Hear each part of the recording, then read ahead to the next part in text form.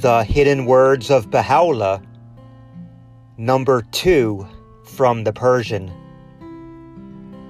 O son of spirit, the bird seeketh its nest, the nightingale the charm of the rose, whilst those birds, the hearts of men, content with transient dust, have strayed far from their eternal nest, and with eyes turned towards the slough of heedlessness are bereft of the glory of the divine presence.